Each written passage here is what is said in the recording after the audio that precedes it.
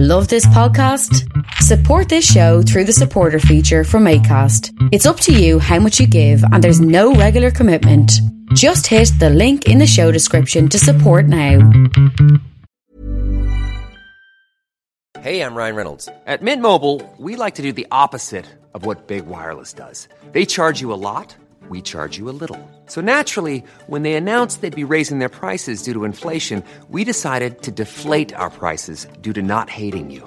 That's right. We're cutting the price of Mint Unlimited from $30 a month to just $15 a month. Give it a try at mintmobile.com/switch. $45 up front for 3 months plus taxes and fees. Promo rate for new customers for limited time. Unlimited more than 40 gigabytes per month. Slows full terms at mintmobile.com. Hey, it's Ryan Reynolds, and I'm here with Keith, co-star of my upcoming film, If, only in theaters May 17th. Do you want to tell people the big news?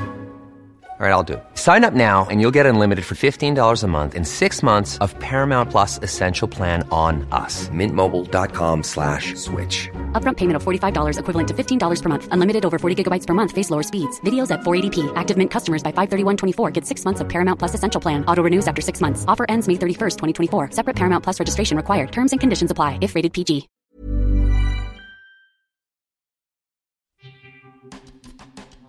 Thanks for listening to Creative Control. While I have you here, please consider supporting Youth Empowerment and Support Services, otherwise known as YES. Based in Edmonton, Alberta, YES provides immediate and low-barrier overnight and day shelter, temporary supportive housing, and individualized wraparound supports for young people aged 15 to 24. They work collaboratively within a network of care focused on the prevention of youth homelessness by providing youth with the necessary supports to stabilize their housing, improve their well-being, build life skills, connect with community, and avoid re-entry into homelessness. Learn more about how to donate or otherwise support YES by visiting yess.org. Hey, this is Nicole calling from Hamilton, and I needed to let everyone know that I really proudly support Vish and Creative Control. I have for many years, I will for many more, as long as he keeps delivering these amazing interview podcasts. When you hear one of Vish's interviews, you think he's known this guest for years, they're good friends, but the truth is he approaches every interview, whether it's sort of up-and-coming indie artists or established icons or like famous, intimidating comedians with a really deep, genuine curiosity, as though he's never met this person, and the same really warm candor, as though he's known them forever. I think it really lends to a great chat, no matter who he's talking to, and for that reason, I think you should throw Vish, $1 a month? He's got jokes. The jokes make it worth it. Support Creative Control on Patreon. To make your flexible monthly donation to Creative Control, please visit patreon.com/Creative Control today. I'm Vish's wife, and remember, when you name a dog Janet or Timothy, you are dragging humanity down just a little bit.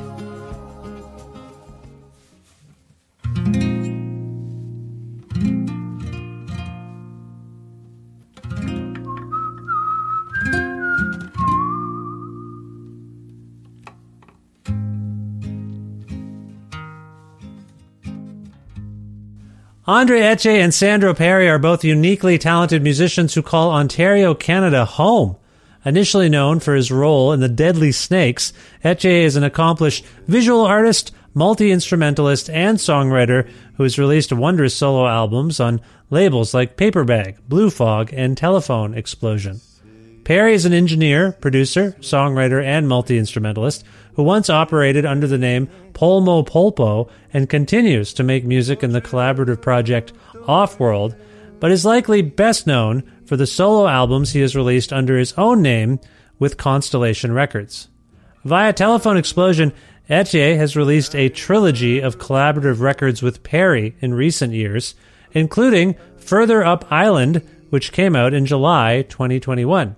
Shortly after its release, Andre and Sandro returned to this show for a spirited conversation about how much cows love hearing the melodica, borrowing or renting Robert Altman films and Tom Waits CDs from the local library or your local CD rental outlet, the movie Return of the Jedi, and the recording engineer Mark Howard, who captured key albums by the Tragically Hip and Bob Dylan, how Andre and Sandro first met and began making music for the CBC, music, interview, gimmickry, Will Oldham, and why we talk about music.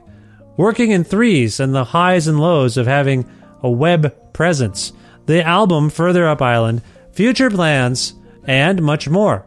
A part of the Entertainment One Network with the support of listeners like you who follow and subscribe to this podcast and spread the word about it and make flexible monthly donations at patreon.com/Creative Control, with additional support from Blackbird Music, a well-stocked record store with locations in Edmonton and Calgary, Alberta, and friendly staff who will happily help you secure special orders for hard-to-find titles, which you can learn more about at blackbird.ca. Plus, in-kind support from Pizza Trocadero, The Bookshelf, and Planet Bean Coffee in Guelph, Ontario, and Granddad's Donuts in Hamilton, Ontario. This is the 641st episode of Creative Control, featuring the lovely and talented Andre Etier and Sandro Perry, with your host, me, Vish Khanna.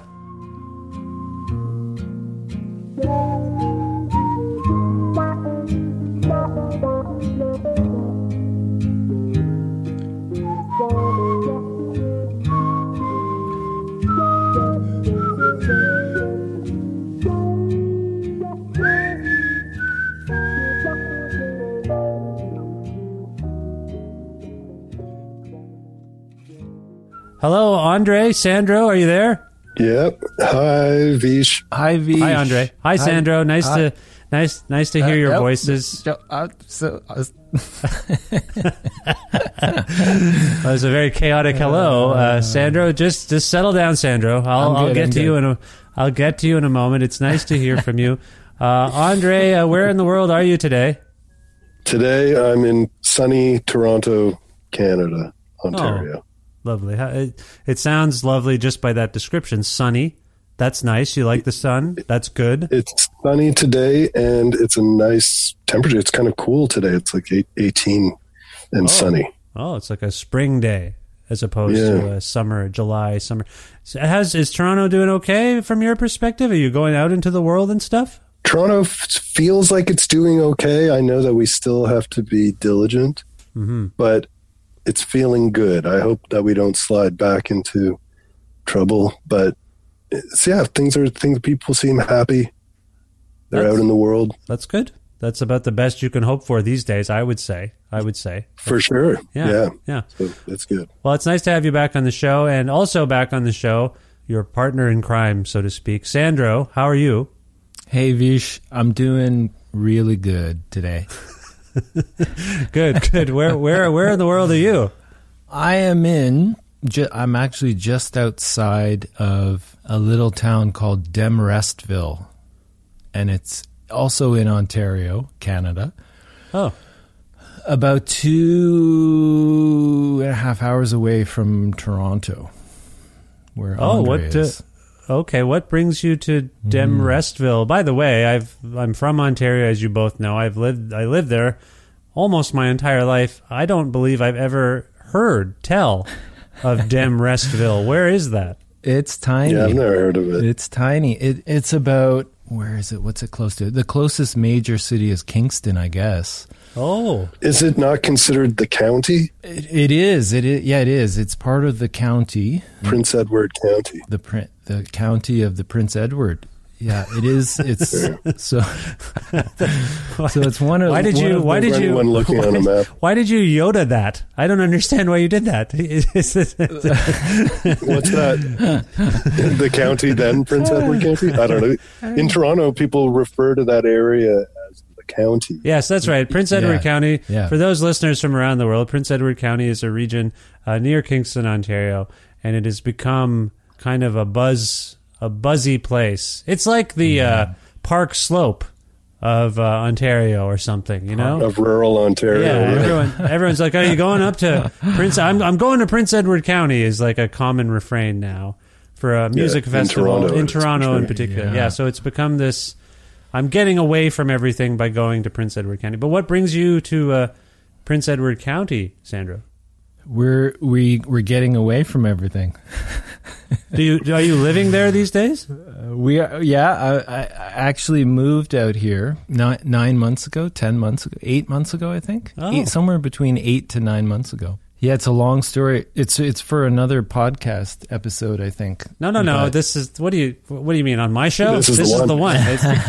He said these aren't a dime a dozen. You can't just come in here to tell me where we don't have relocation episodes, by the way. We just really? we talk when we talk. Why you were? I gather. I know the last time you were on the show, or the last time we conversed, I think you were like, "What the hell?" Like your studio space in Toronto was kind of taken away from you. Comes up on the show many times that the real estate market in Ontario, in Southern Ontario in particular, is volatile is the wrong word. It's just prohibitive. It's bananas. Yes. Yeah. It's so crazy. Does that contribute to your decision to leave the GTA, the Greater Toronto area? Yeah. I would say it's a pretty complicated decision. But yeah, that's definitely part of it.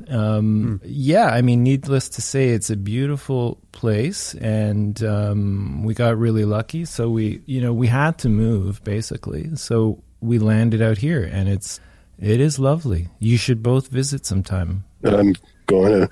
You should say what is outside of your. Isn't your studio surrounded by cows? There's some cows. Or are there cows in a neighboring field? You're not surrounded. Yeah, I wish there were more, so as to make it a surrounding. But yeah, there's some cows in the field beside us, so they visit us once in a while. I see, and they love music. They love the melodica, actually, which is amazing. They're good listeners. Cows. There's been a few viral videos in the last few years of cows appreciating music. Yeah really. I didn't know there's that. been like videos of like people playing flute and I think violin, maybe like just sort of, older instrumentation. It's not like Metallica is playing and then a bunch of cows show up. It's like children or people just like playing music by like a barbed wire fence, and all the cows kind of turn their head to be like, "Hey, what? I know that song." And then they all kind of herd over to be closer to the music. So I think what Sandra's describing is, I'm sure it was at least a little bit facetious, but I think it's true. I think they do like the music. Is that the music? Oh, I believe they call it music, right? Is that right? They call it music. They call it music. Yeah, among themselves, among the cow community, it is known as music. Yeah. Yes. Sorry, Yeah. I'm just. This is the thread we're on. Thank you very much. It's a good one. I'm here all night. It's because they say moo a lot. It's because we're going to explain every joke. Is that what we're doing today? I also like that Andre was like, you're surrounded by cows, although as though someone like the authorities needed to be called, and yet you took us in a no, it's fine. They're just hanging out. They like the music. No, that's yeah. But when from a city person's perspective, like just one cow would be surrounded by cows. It's true. They're quite large. Yeah, no, absolutely. Do you know what we have here in my neighborhood frequently? Coyote. Just coyotes just wandering down the street. And that's new for me here in Edmonton. I didn't know that's what I was. And some people are like, yeah, it's not a big deal. And other people are like, it's a really big deal. So I don't know. Right now it is a big deal. Yeah. It's because they're getting hungry. You're overrun by road runners, right, and they have to release coyotes into the. Now you got a coyote. Tried to explain that to Chad Van Galen from Calgary when he was on the show this year. Saying he was like, "Oh, these majestic creatures, the coyote. Oh, you see them in the ravine, and it's beautiful." I'm like, they don't seem that bright to me. Have you seen those, documentary films where they're like they get all that stuff from the Acme Company, and it never works out for them, and that's exactly they're murderous, but they're failures. They're failures as a species. That's where I was coming from. They never actually get the thing they're chasing. So, anyway, it's amazing that any of them survive because they can't catch their quarry. And have you guys ever tried to lift an anvil? How heavy those things are? They seem heavy based on the documented footage I've seen, and all the explosives. They look heavy, but I've never lifted one myself, so yes, I can't speak I should have answered your question. I have not lifted an anvil myself. That's true. Okay, well, you guys got to try it sometime. I mean, the fact that the coyotes can lift that is impressive. Yeah. You know what music you should blast out of the speakers for the cows? Something by Anvil. That might be good. Do you remember that band Anvil? I do. I wonder if they'd like that. I do. That's a great movie. Amazing. Oh movie. yeah, the film. That's right. That's right. There you go. Anyway, this is it's good. It's good. So you're not on a farm though, Sandro. Normally, if there's cows in your neighborhood, you live on an acreage, a farm of some sort. So you're not. Yeah, not on a farm, but close by there are some farms, and the cows just kind of hang out in the field beside us. Okay.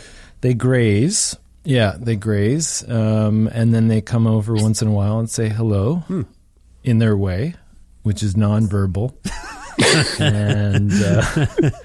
But they listen. Like I was saying before, they're really good listeners. They're good. They're so good that they can tell when I'm not focusing on the music, when I'm kind of losing my concentration, and they get bored. They turn away. It's quite. They're good. They keep me in line in a sense. Sandro, are you writing a lot of music on melodica these days? Is that your chosen instrument right now? Melodica, no. It's purely for the cows. Actually, I don't. Okay. I'm not very good at it. I can only play stuff in C major, Right. or F sharp, all the black keys. We have a melodica. Yes, we have a melodica in the house now. The children got one, and it's amazing. They're cool instruments. yeah, my daughter. It's all my over, daughter's it's all taken to over it. Andre's record. That's right. It's all over this record too. Yeah. So Andre, I gather, Sandra, I gather from what you were saying earlier in this discussion, like Andre, you've heard tell of the cows and the melodica, but you haven't yet been out there. Is that right? No, well, we haven't been traveling that much. Yes. We haven't been leaving the city yet. I just want to propose something to both of you, and it's not marriage. Just relax. Here's what I want to propose. What if Andre, when things feel safe enough to do so, Andre, what if you went out there and you got like a little film crew together, and the two of you, because you collaborate, what if you just set up by like a barbed wire fence and started playing like your album in sequence live, and then gradually just picture. I want us all to picture this. I'm framing it in my mind. It's like It's a one shot. It's just a one shot of you two in frame with cows off in the distance, and you start to play your record together, right? And then all of a sudden, the cows come into like closer and closer. They come into the frame, and they come to enjoy the music. Don't say any more because you'll give away the ending. But because we will this do feels that. like a viral video. Like you would be the hugest video in the cow community and beyond. I think. Yeah. I think you should. What do you, Sandro? Andre's in. What do you make of my idea? I would do it. I'm in. I'm down. Sounds good. Well, Yeah, I'd like to do that. I would love it if we could start with a very, very long one shot of us walking out of the house and into the yard, setting up the instruments. All one shot, though, no editing. Like Scorsese. Like Scorsese. Or the beginning of, what's the Altman film with Tim Robbins in it? The Player. Oh, yeah, The Player. The Player. Yeah. Oh, my God. That first shot is amazing. I haven't. Well, I don't know. I know the movie, but I don't. Yeah, I can't think of it. I I would rent movies like that from the Cambridge Public Library frequently. Not rent. I would borrow all of my earliest movie experiences beyond going. I remember. I think the first movie I ever saw in the theater when my dad took me, I think, was Return of the Jedi. I almost said the name wrong. That's what it's called, right? Return of the Jedi. Is that what it's called? It's not Return to the Jedi. I, so. I don't know why I thought it for a second. Or Return with the Jedi. Return for the Return Jedi? all your Jedis, please. I believe is the name of that movie. Return of the Jedi. Yes, that's it. So I saw that, but then the first movie we ever rented, my dad bought a VCR. The first movie we ever rented was Raiders of the Lost Ark. So he was a big Harrison Ford guy, I think, in retrospect. And anyway... Yeah, Spielberg-Lucas guy. Yeah, Spielberg-Lucas guy. So anyway, but frequently, throughout my childhood and teenage years, like I would rent every Alfred Hitchcock movie from the... I keep saying rent. I would borrow movies from the library. So all Hitchcock and...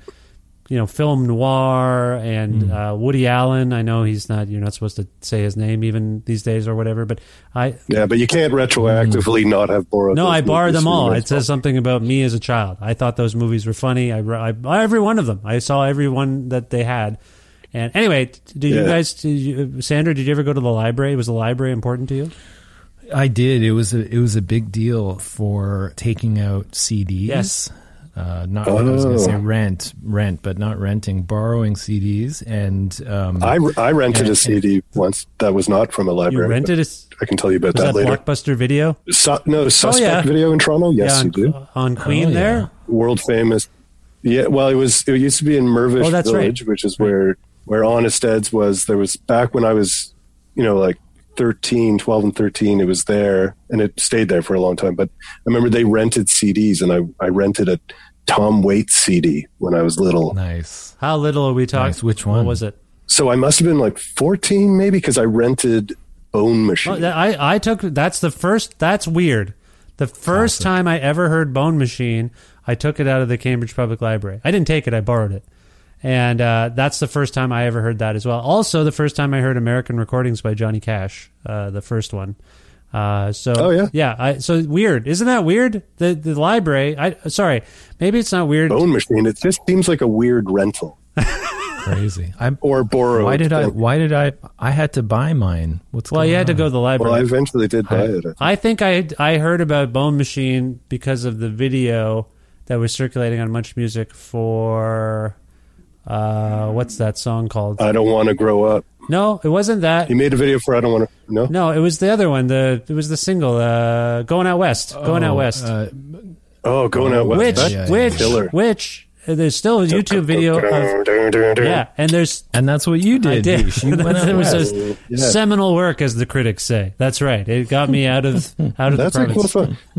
Also, that's cool. I was just going to say, if you find it, if you want, you can see Tom Waits on the Arsenio Hall show playing that song. Oh, that's cool. Yeah.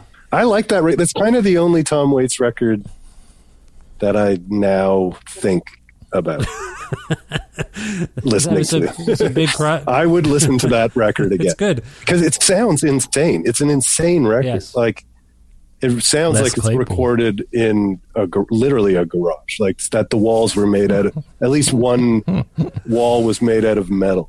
Yeah. The sound of it. Well, that's kind of what he was going for, right? Like junk shop owner turned musician thing. And I mean, I hear what you're saying. Sandra, do you know that you said you had to? Did you buy that record? What was your? I bought the cassette, I believe, and I think I bought it because Les Claypool was on it. That's correct. I think that's right. Yeah, he is. He plays bass on a few songs, and Keith Richards is also on that record. Amazing. Oh yeah, that's a great song. I think it's a great song. It's been a long time. I remember at the time, like when you're 14 years old, you think that is like, oh, that's the most soulful song ever recorded. But I wonder now if we just said. I hear there is a little bit of, as we get older, I hear it in your voice, Andre, and someone like Tom Waits really personifies this. The thing we liked, we now mistrust a little. I think there's a little bit more knowledge about cultural appropriation or copying, right. Because I don't know about you guys. I had vaguely heard of Captain Beefheart, for example, but I didn't really delve into, those records. So I heard... He seems to be doing everything that seemed so interesting about Tom Waits has a lot to do with Captain Beefheart, and Captain Beefheart's who's he doing an impression of, like Howlin' Wolf, yes. I guess, and then so. But that's not to say I'm not actually. I should stop right there. I like Tom Waits. I think Tom Waits is a really good and talented songwriter, and those are emotional songs. Like on Bone Machine, there's that one, like A Little Rain, I think it's called. Man. It's all beautiful. Those songs are in my... He's a good songwriter. I would say they're a part of me. And there's songs on Mule Variations as well that are deeply a part of me. So, and that song with Keith Richards, That Feel, I believe is what it's called. Yeah, it's gorgeous. I'm sure it's gorgeous. And so now after this, I'm going to play Bone Machine later because I think that's great. Does that... Sandra, Andre was talking about the sound of the thing. And you bought it on cassette. You are you're an engineer. You're a producer. Did that have an impact on you? Did that shift you in any way in terms of not that particular record maybe, but that era, like of just getting tapes, getting records? Do you think that's informed what you do now? Oh yeah, big time. I think I probably had a couple of Tom Waits records, and in some way, everything you hear informs your thinking about things and your decisions and your ideas about what's good and what's not good, or what you like and what you don't like. That one in particular, because it was creative. It was sort of a creative use of the studio, I think, and it made you wonder, like Andre said, is one wall made of metal? Or is this was this record, like sometimes it sounds like it's recorded in a tin can or in a swimming pool, or, and all of these things. Yeah, definitely the idea of creating a space, that the music lives in. That's definitely inspiring for sure. Yeah. It was for me, for sure. When I heard that for the first time, I think it had an influence on me. That and a lot of 90s records that looked for a sound for the songs to exist in, rather than just the best quality sound that you could achieve. Totally. Do you know what I mean? Yes. And so, it seemed much more like of an artistic decision to create a world, and I like that a lot. I always liked, Absolutely. I like that in records. I was just going to say, sorry, it removes what is kind of an artificial pressure, I think, to have the objectively highest quality sounding recording. You know, it opens up the space to a much more creative approach to sound. And that was happening before the 90s, but maybe because of our ages, that's kind of when we experienced it in the most direct way, is with music. From that era. Also in that era, I would say, now that I'm a parent, I know that I'm way more uptight about such things because of my children. But if I think back on that period, I was really drawn to any form of danger, and I like in culture. So just so you know, I was obsessed with true crime. I know it's a big cottage industry. Not a cottage industry. That's a big thing.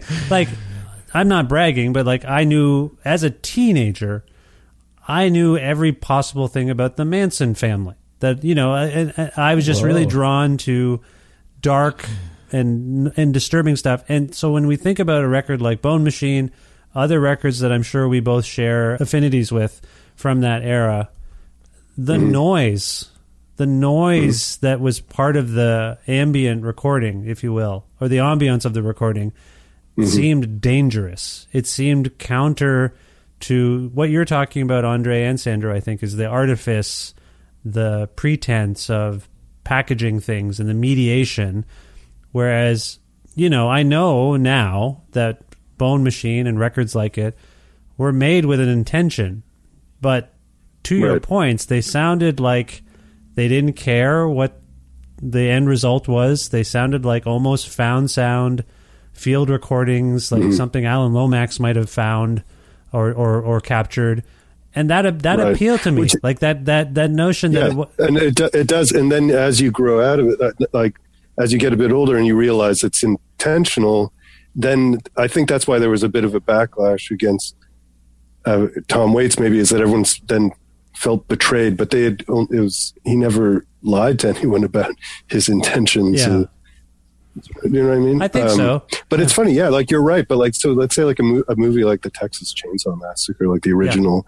A part of what's frightening about that movie is the way it looks, the way it's kept, the quality of the film, which I don't think was intentional. It was required. They didn't have a large budget, but to make that same movie work again, it has to.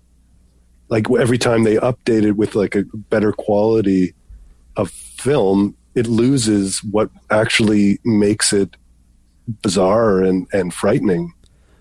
I think. That it's not all crystal clear. You have to sort of look into the screen to see some details, and there's murk and there's and it's funny you were mentioning it gets your imagination going. So that's interesting. That reminds me of something too. Is you were mentioning the Return of the Jedi, which is a high quality film or whatever. But I think there can be murk even in the content. It's not only the like where you're not sure what the meaning of something is. So like in Star Wars, I think the reason why Star Wars is so beloved is that it's not a really well worked out story where A leads to B leads to C. Well, if Leia is his sister, why did they kiss in the first one? And then fans of it have to work really hard to engage with it because it doesn't make any sense for many reasons. And then you love it.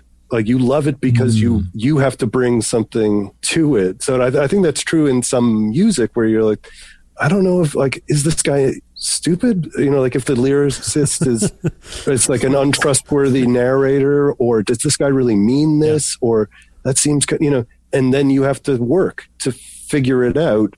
And then you can fall in love with it. It's why so many people like, let's say, objectively bad Bob Dylan records or something like that, or things that were not well received at first, is that they had to work hard to like it. Well, it's funny you bring up Dylan, because when I think of Bone Machine and its resonance at the time, so this is 94. Did that record come out? No, it must have been. Was it? Or was it earlier than that? I mean, it was something. I was going to say even 91. Yeah, it might be. It might be 92. And I'm sorry, I don't know off the top of my head. I usually know these things, but I think it's something like that. But when I think about the next record then that Dylan made, which was Time Out of Mind. That's a beautiful record. Well, that's my favorite. I think that and Love and Theft are my favorite records, probably. And the murk, the ambiance of that record, I think you can trace. And also, let me also say this. The Tragically Hip made that album Day for Night in 94. There is murkiness. You don't know that one because I is that the one with the blue cover? Yeah, and there's something going on in that era where people like that who normally made fairly pristine recordings, fidelity wise, whatever, decided to fuck up the sound of the snare drum. Let's do a really tight, fucked up sounding stuff, like the same sort of band and the same sort of artist. Like Dylan's done all sorts of things, obviously. So I'm not. It's funny when I was really into Time Out of Mind. That was the first Dylan record that came out, while I was a Dylan fan. Yeah, same here. And then I didn't like Love and Theft as much when that came out because it felt too bright and too clean and too, like it didn't feel like the previous record. It's nothing against the songwriting that is amazing. He deliberately, and I now love it. He deliberately said that at the time that he, there's a book by the engineer whose name, I'm a little rusty with names today because I didn't sleep well. I'll tell you that. You know how your brain does that sometimes? You wake up and you're like, I can't remember how to speak the English language, even though I've been speaking it my whole life. I've lost my vocabulary. But I believe the engineer on oddly enough, the engineer on Day for Night and Time Out of Mind is the same guy, Mark Howard. Mark Howard. Mark Howard is a goddamn genius, and he wrote a book. I interviewed him for a thing, like a library in Kitchener had this like speaker series. And I will just say this to you, too. I thought I was going to get the recording and be able to share the recording of that talk and share it on the show, and they said that they would do that. But then they were like, well, maybe we should keep it. We'll use it for something. Is that okay? I was like, I guess. Fine, whatever. But anyway, he was Daniel Lanois' right-hand man. And in his book, which he wrote, I will say, on his behalf, he wrote a book when he discovered he was terminally ill. And he thought he should just get his... And he's had this incredible career. He worked with Neil Young on Lanois, like a lot of the Lanois records he worked with. But they had a bit of a falling out. And in his... By the way, Mark is fine now. He's okay. But he wrote this, like, Burn All My Bridges book. And he really went after Lanois. You guys should find this book. It's out on ECW Press. And I don't have the title in front of me. But... It's fantastic. It's absolutely fantastic. I've read it a few times. But he goes after Lanois because he basically says, I did everything. Dylan did not like Lanois because Lanois would have these temper tantrums. He smashed a guitar during Time Out of Mind, dismissed. This is all allegedly, according to Mark Howard. He smashed he dented a monitor because he didn't like this blues rock that Dylan was making with Time Out of Mind. And there's a sequence in the book where things get so frosty a couple weeks in, like Lanois stops showing up as much, and Mark Howard did everything. And Lanois showed up one day and he said something, and Dylan turned to Mark Howard and said, "Do you hear someone talking?" Oh. That's how frosty it was. Anyway, he made a point of saying when he made Love and Theft that he wanted to get away from Lanois' swampy sound. There's some, I know they get along now, because every time I've spoken with Lanois, he's like, yeah, he played me his new record, and I'm like, okay. I don't know what's going on there, but whatever. So he prefaced it by saying, "Do you want to hear something?" Sorry.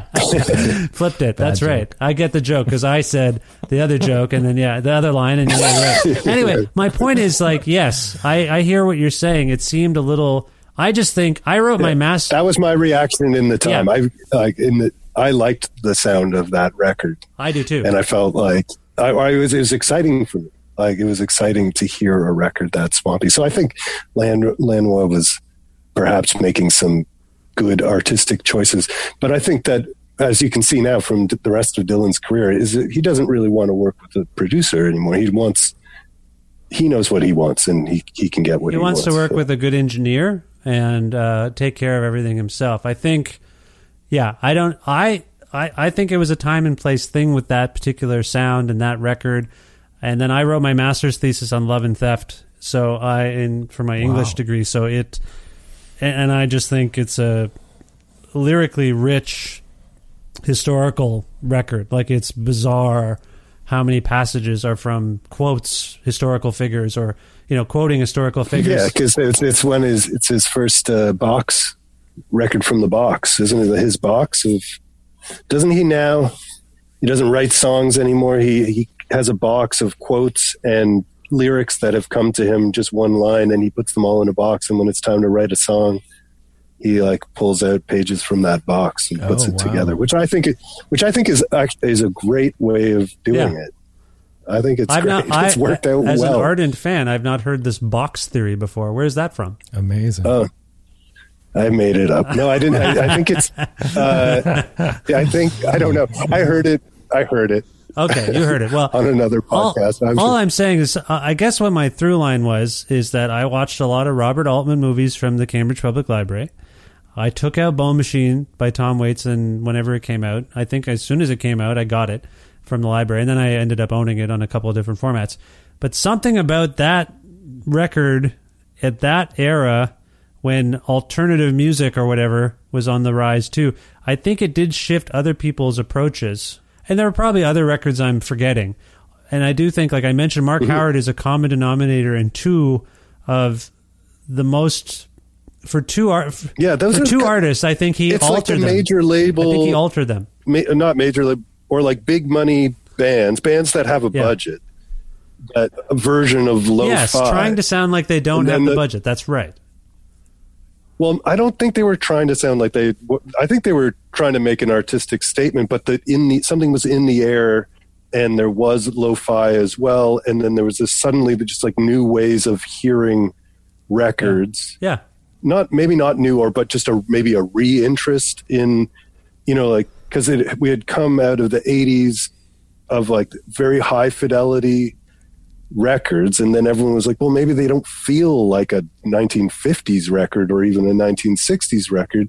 Is it because is it too high fidelity? Like, are there ways that we can use high fidelity to create a artistic statement? And then I think there was also, like, in the indie rock, there was just necessity, or garage rock, like just lo-fi. There was only two mics and it was recorded on a 4-track, or Okay, let me put. There's like the necessity version. I get what you're saying, and I'm going to put this to Sandro first. Sandro, we're talking about artists that are making sort of atmospheric sounding records. Let's suggest then that those records feel like they have a baked in warmth to them. Do you think any of what Andre and I and you, I guess, you've been kind of quiet, Sandro. Do you feel like anything that we're discussing? It's the most Sandro has spoken. The three. Yeah, that's true. The three-way zoom is tough because it's like everything gets cut off, and then you don't want to. I don't want to cut you guys off because I like what you're saying. No, I was just teasing. But all I was getting at there, the rise, Sandro, the rise of the compact disc is happening at this exact same time, I would say. Like, it started in the late 80s, but people who liked records and now we're really at, like, there was such a reaction to the sound, how pristine a compact disc sounded compared to a record. There's no warmth to it. It's cold. It's digital. And then these artists like that Andre and I are describing decided to make these records that I think have this haze to them, this warmth to them that you might get maybe with a vinyl record. What do you think of that? What do you think of what I just said? It's possible. I mean, I think that the backlash against digital didn't happen until a little bit later, but it's possible that was like a pre-backlash. Well, I think artists are at the forefront of the backlashes, right? They're the ones who lead the way in terms of like, this sucks, so we're going to do something different. It could have been. I mean, I also think that at that time there were a lot of tools available to to engineers and producers and musicians to just mess up the sound. And I think the appeal of that creative tinkering is so irresistible that I think that's what drove it more, was just the excitement of all the tools. Yeah. And at that time people were still probably recording to tape. It could have been some early digital stuff, but there's a good chance there were still tape machines there, and so that already mucks things up a bit. I think also at that time there was still a strong divide between what was considered mainstream and what was considered an alternative to the mainstream, and defining yourself as not being mainstream was still pretty important. That time, right? So some of these bigger money artists might maybe they wanted to seem cool, and just kind of connect with other things going on. Yeah. I want to say that I appreciate this fruitful discussion about 1994, 1992, and I think it's helpful for everyone to hear our thoughts on those particular years. You know what? What's crazy though, Vish, I just have to, and Andre, I just have to say, we're talking about early 90s, but we have not talked yet about Pure Guava, which for Andre and I is a big touchstone. And in making these records, we would often... was it often, or am I just misremembering? I think we spoke about it often. Yeah, as things went along. Like my thought, or like the approach, was a little bit like, what if Ween was serious, and or like what if they wrote serious songs, which they sometimes do, I'm sure, but those aesthetics filtered through the more thoughtful singer-songwriter energy. Right. Yeah. When Ween ran out of Scotchgard, what would they do? Yeah. When they sober Ween. That's a heavy influence on these records that we made together, Sandra. Yeah, I do want to get to that. I want to know where this relationship started, because and I think I want to go to the root of it, because and I'll start with Sandro on it. Sandro, when did you first hear tell of Andre as a musician, as a musical force? Some of us knew him, I think, from the Deadly Snakes first, probably. But I'm wondering about how you first, if you can jog your memory a little bit, Sandro. Do you remember first encountering him and his music, and then beyond that, let's get to how you started to become friendly, I suppose, and work together? Can you speak to those things? Yeah. We actually met. I hadn't heard his music before we met. It was through a CBC, some sort of collaboration thing that the CBC commissioned that involved having the two of us work together on each other's songs, basically playing each other's songs with one another in a CBC studio. Oh. I think before a live audience, if I remember correctly.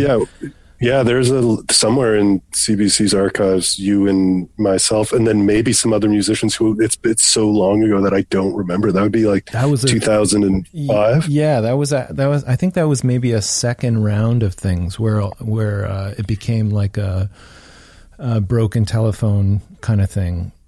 Exploding telephone. Exploding telephone.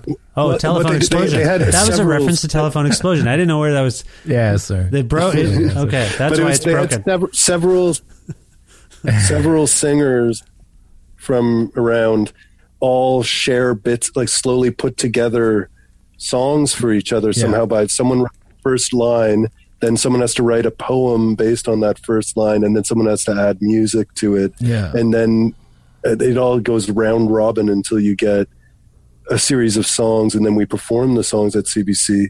And then Sandro and I went to perform it in Ottawa. I remember. Do you remember that, Yeah, I Sandro? do. Yeah, yeah. And then both of us agreed on our way home that we would never do anything like that ever again.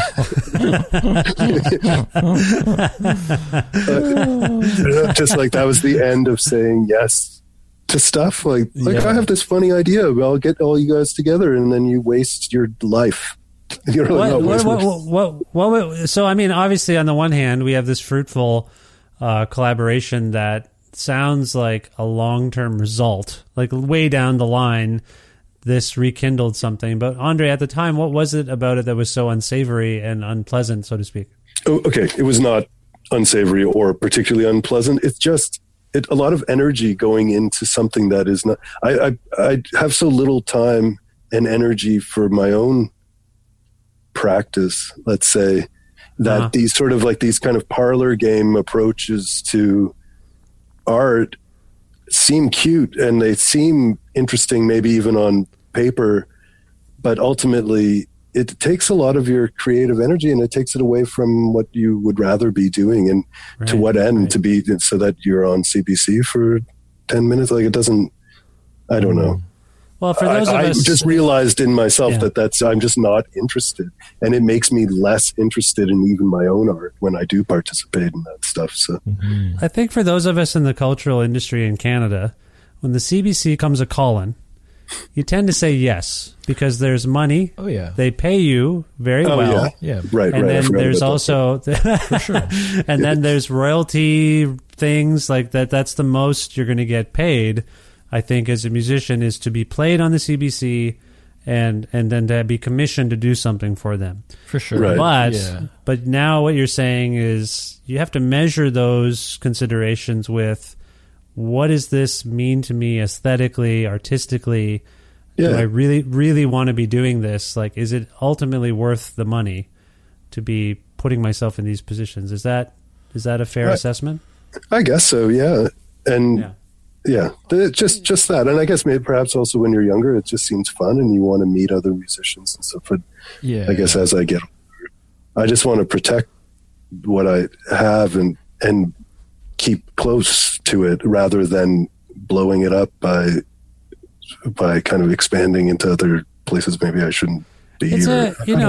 We all kind of have been taught to love that institution, and it becomes idealized. And like most things that you idealize from afar, once you get into them, you realize it's maybe not as great as you thought it was going to be. I mean, you're just bound to be disappointed. But at the same time, like I say this as someone who worked there and loved it, and then also felt like, now I'm not there anymore, and so I have I have reasons to feel like, what the hell is going on over there, But I don't know how Sandra feels about it, but my position was not a knock against the CBC. It's just more the way that people sometimes will reach out to musicians and they have some idea.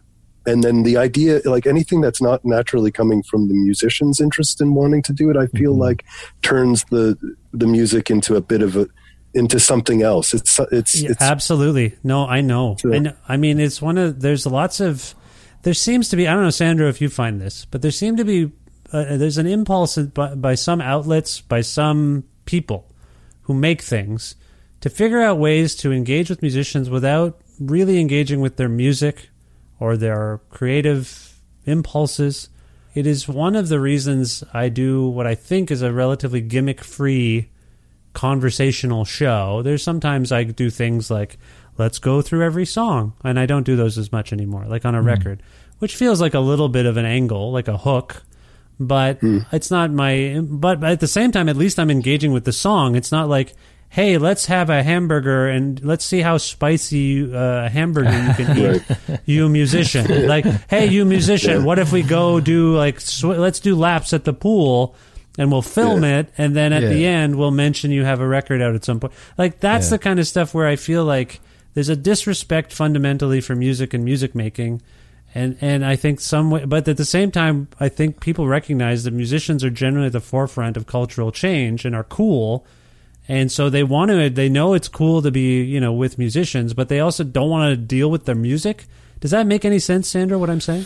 Yeah, I think it's hard to talk about music itself because it resists being, codified or understood or quantified. So, I think all of these other things act as ways to orbit, kind of orbit the music itself without trying to pin it down. I mean, it becomes a little bit, I think the thing I was a bit uncomfortable with is you turn the process into a performance, and the process and performance are two completely different things. Right. And for anybody doing something, it can feel a little bit invasive, like you're on the spot and now, you have to perform this thing that you would normally just do in a room alone with the people you're working with, and you wouldn't be thinking about an audience watching it, so it makes it feel a little bit artificial. Yeah. Because when you collaborate with someone, it's messy, and it's not, it might be interesting to watch as an outsider, but it's not something that those people would consider the same as a performance, as a presentation, Yeah. So, I think that for me, I felt a little bit like not taken advantage of, because obviously it's, you're privileged to get asked to do these things, but you do feel like a little bit like you're on display, and you have to, now dance, like now do this thing that you do, and it should be entertaining for us. And I think it was entertaining, but I should say a couple of things on this, and Andre, I want you to chime in on this too. Number one, lest I be a hypocrite, when I was at the CBC, I had a show where I would have breakfast with musicians. You were both on episodes of that show. And it was fun. It was a good breakfast too. Those were fun. I hope those were fun. And I had a morning show. So I was trying to come up with ways of engaging with musicians, having a nice conversation about their work and their lives. And then something about the meal, because it was a morning show, I thought, let's have breakfast together.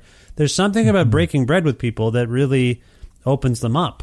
Sure. Like it's cat. That's why actually, when you were critical of the how spicy can you eat this meatball or whatever, I don't mind that. I mean, that kind of stuff is like, it creates if it's going to be an interview, it's a way to make the interview interesting. Yes, and it humanizes people. Okay. It humanizes people as well. And and if you're going to do a tour of interview, if you're going to do a series of interviews, that's what it is. At least there's an angle to it, so it's fine. The flip side of it, the only other point I was going to make is, as someone who tries to engage with musicians and interviews musicians, I sometimes have this conflict of, is this distracting people from the record, the product that they are ostensibly around to talk about? Like, all this chatter about the thing. Is that because Will Oldham once said that to me when we were engaging on? I'm sorry, I don't know. Who Will. Who's that? Well, he goes by the name Bonnie Prince Billy or Bonnie Billy or different Palace. He's a musician. I'm joking. We both love him. No, I know. I know you're joking. I was following up on the joke. I know. Andre, Andre, I know that in 2006 for Damian Rogers' cover story for I Weekly about Will. You did the cover art for that magazine. So let me say that I got the joke and I was in. I know who you. I know what you know. Is all I'm saying. Let the record show. Well, what did he say? What did he say? What did Will? I brought this up. I brought this up in a conversation with his friend Nathan Salzberg recently. So I'll tell the story briefly again, but. Will and I. Sorry, I actually don't know who that is. Oh, that's not it. Nathan he's a musician based in Kentucky, cool. Okay. And he also has for the last 20 odd years worked for the Alan Lomax archives. He actually appears on the most recent album by the Weather Station as well, I believe. He's friends with. I do know who that is. He's friends with Tams. Sorry. Yeah. Anyway, sorry, no, it's fine. anyway, Nathan is friends with Will, and Will and he collaborate on things sometimes. My point was, I was telling Nathan that Will and I, as you guys might know, Will and I have had many conversations over the last 15 years. In fact, briefly, Andre, so that cover story that you were involved in for was around the same time that I first ever spoke with Will. And were you guys, either of you, at the Rotate This In store that Will did? I was there. I was there. So I was there too. And so this is, I believe... Wow, we were all there. Isn't that weird? That's crazy. And we didn't know each other probably, right? We didn't, no. I think Andre, did we? I don't think we met, but I actually remember sort of meeting you outside because Jeremy was there. And Jeremy Strawn? No, Jeremy Finkelstein. Oh, Finkelstein. He's our shared friend. I think we might have the friend you share. We share him. Who's got him right now? Who's got Jeremy I've got him this weekend. Sorry, so you met. Okay, so you met there. I think we actually. But we I'm may have curious actually about what. There. Yeah, sorry. Just tell me what Will Oldham. Okay, so there's two. Let me just say. I didn't mean to connect this too much, but let me just quickly say this. After that, Rotate This show. Will did 3 interviews at like a local. This is the first time I ever met Will, is all I will say. And he did 3 interviews that day while he was in Toronto, and they were at like a club or a restaurant or something, or rather a cafe or a restaurant down the street from Rotate, which was on Queen at the time. And La Hacienda? No, I don't think. No, I don't. Okay, I'm sorry. Anyway, it doesn't matter. It was a place I'd never been before, and I don't think I've been since. But anyway, the guy ahead of me was from German Rolling Stone. And he flew in just to talk to Will, and then I can't remember who the other person was, and I was allotted 20 minutes at the end. So Will and I dutifully, I was very nervous as I was in those days because I was still new to this, and so I had a sheet of paper with like an introduction because I was double purposing it for my college radio show, the Mish Vish Interracial Morning Show, and I was using it as the interview for a print piece as well. So I had my questions and an intro and an outro all typed out in very small print, and I had my little mini disc recorder recording Will. Will and I do an interview for 20 minutes. Then we sit there and talk for like 3 hours. He just was so lovely, and he liked me. Oh, that's nice. And it was that same era that we were all connected. I like that your voice broke when you said he liked me. Well, he liked me. I don't know. Will's just been a presence in my life ever since then, and we connect. We have all these sort of mutual colleagues and friends now. So I have a real love for him. That's really nice. I have a love for him. So nice. Will, I've never met him. So we've interviewed. I've interviewed him many times for radio, for this podcast. He's been on 2 or 3 times, and for the last record, which I believe is called "I Made a Place," his representative reached out, said Will has specifically asked if you're up for a chat about this new record for Creative Control. I said yes, absolutely, of course, and I'll double purpose it for a magazine piece for Exclaim or somebody. They're like, great. And then they doubled back and said, Will has actually informed me that he does not want to do any podcasts. He wants to talk to you, but not for your show. And I was like, oh, well, initially you're a little hurt. And then when I talked to Will for the interview, which was still going to be for a print piece, I asked about it, and he said something I think quite astute. 2 things. One, what I said earlier, some days you wake up and you can't find words, and you don't know why. Your vocabulary is just not there.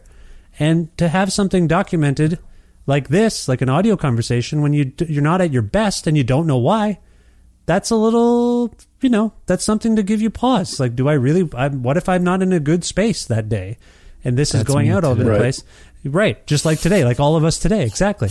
And then the second thing he said was also, if I give an hour-long audio interview with someone, and I want them to hear my record, they're spending time potentially listening to this interview instead of listening to the record. And I was like, that is very fascinating, and it is a conflict I have sometimes because, and this goes back, I don't know where this goes back to in our conversation, but you guys make records together, and artists do. I almost forgot that. Yes, I'm sorry, that's just a long story.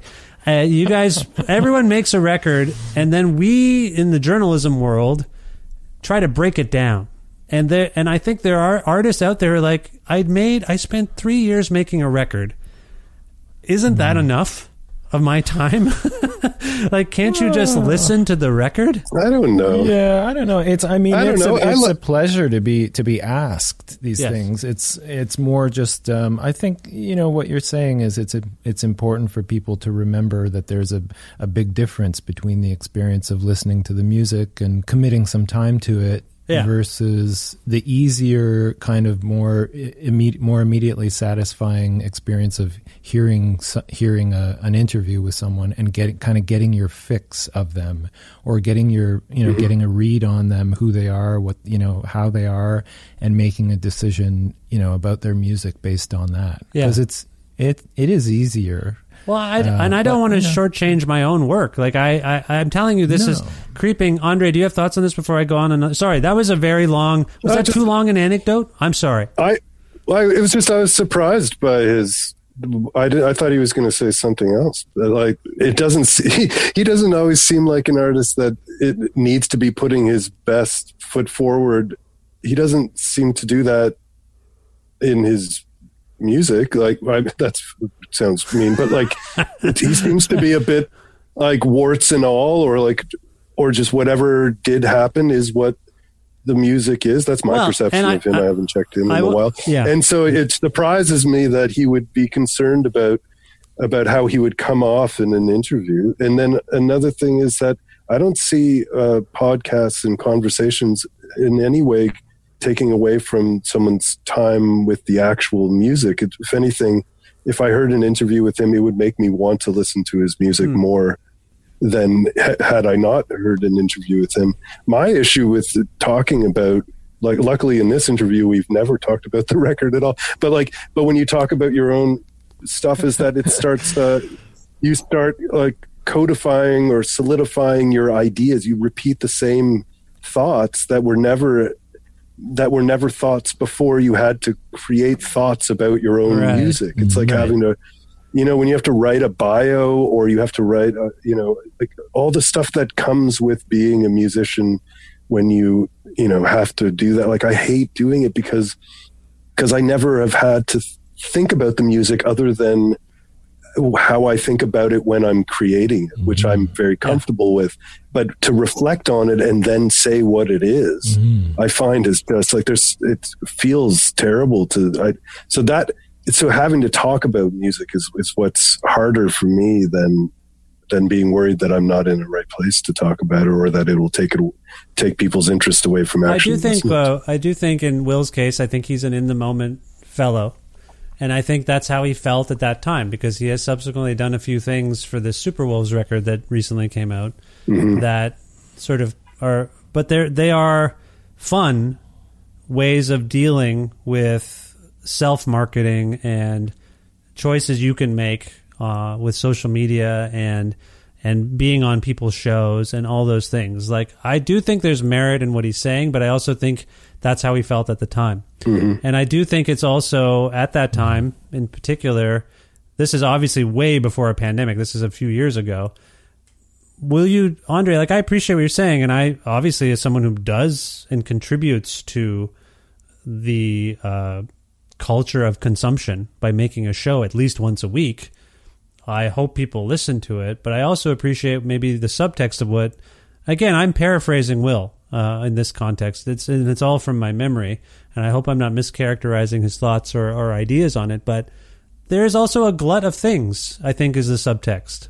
I made a record, I'll do some press, but everyone's doing that every minute of every day now in some capacity. Some sort of promotion, some sort of recontextualizing in the immediate aftermath of releasing something that people could process themselves and form opinions and thoughts about, but almost immediately you can read their insights about it, and then that might steer you in a way, interpretation wise or mood wise, emotionally. Like if you guys were to talk about a song on your new record, which I know Andre does not want to talk about, but the album Further Up Island has a song called Further Up Island has a song called Wild Goldfish, for example. And when I hear it, it's a very playful song. It's an allusion. There's lots of allusions to other people's work, and I think it's very clever. And we could talk about it, and you could counter my interpretation of it. We could talk about it right now. And then when people hear us talk about it, they'll hear that song and be like, oh, right.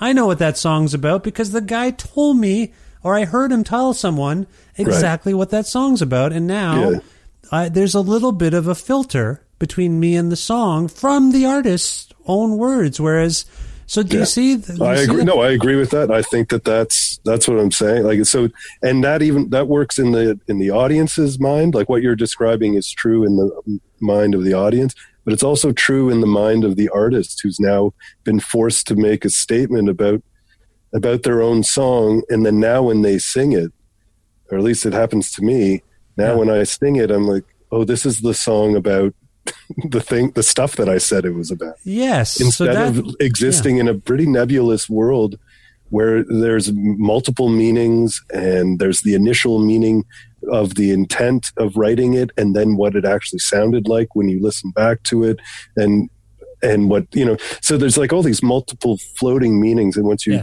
hammer them down, even as the singer of the song, you lose a magic space that you have with your art. And it's a bit of a shame, but it's also fun to talk about it. And it also doesn't, it's only true in the moment and then it passes. You have to learn how to have a relationship with your own statements in a sense.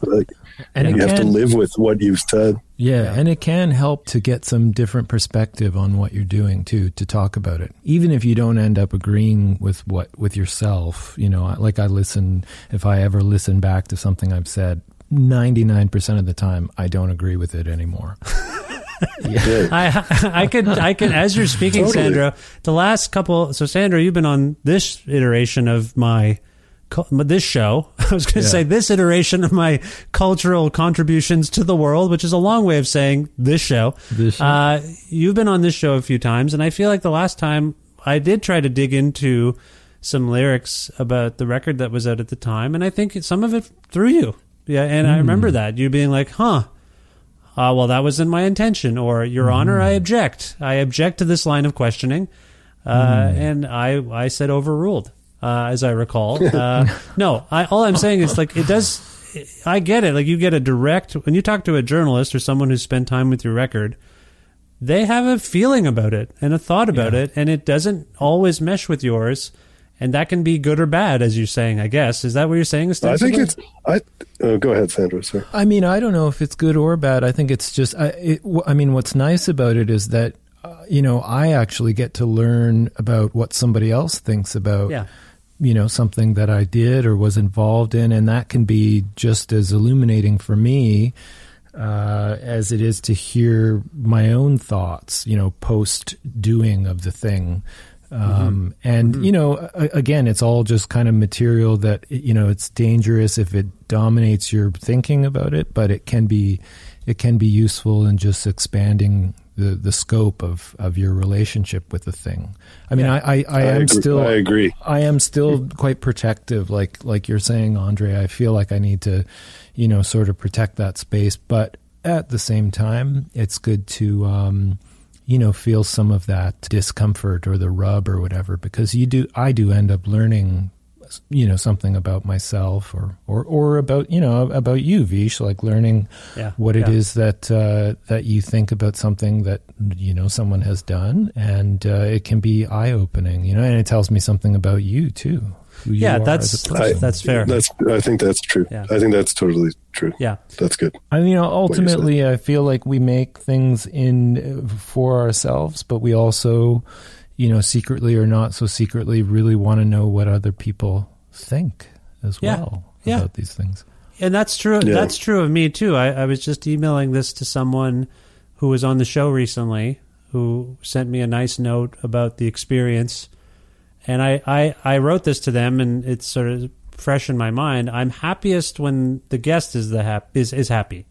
Whatever anyone else says or thinks about something that we've done together, and maybe I'm over romanticizing this, but I sometimes like to look at these conversations I have as little collaborations, because I feel like I have invested something as a fan, I guess as a journalist. I feel sometimes that word is not appropriate for what I do with this show, because I often am talking to people that I love or their work I love, so I feel almost not objective. Like I ask people to be on the show because I really like what they're doing, so it's hard for me to be over. I'm not coming across like, come on the show so I can criticize song 8.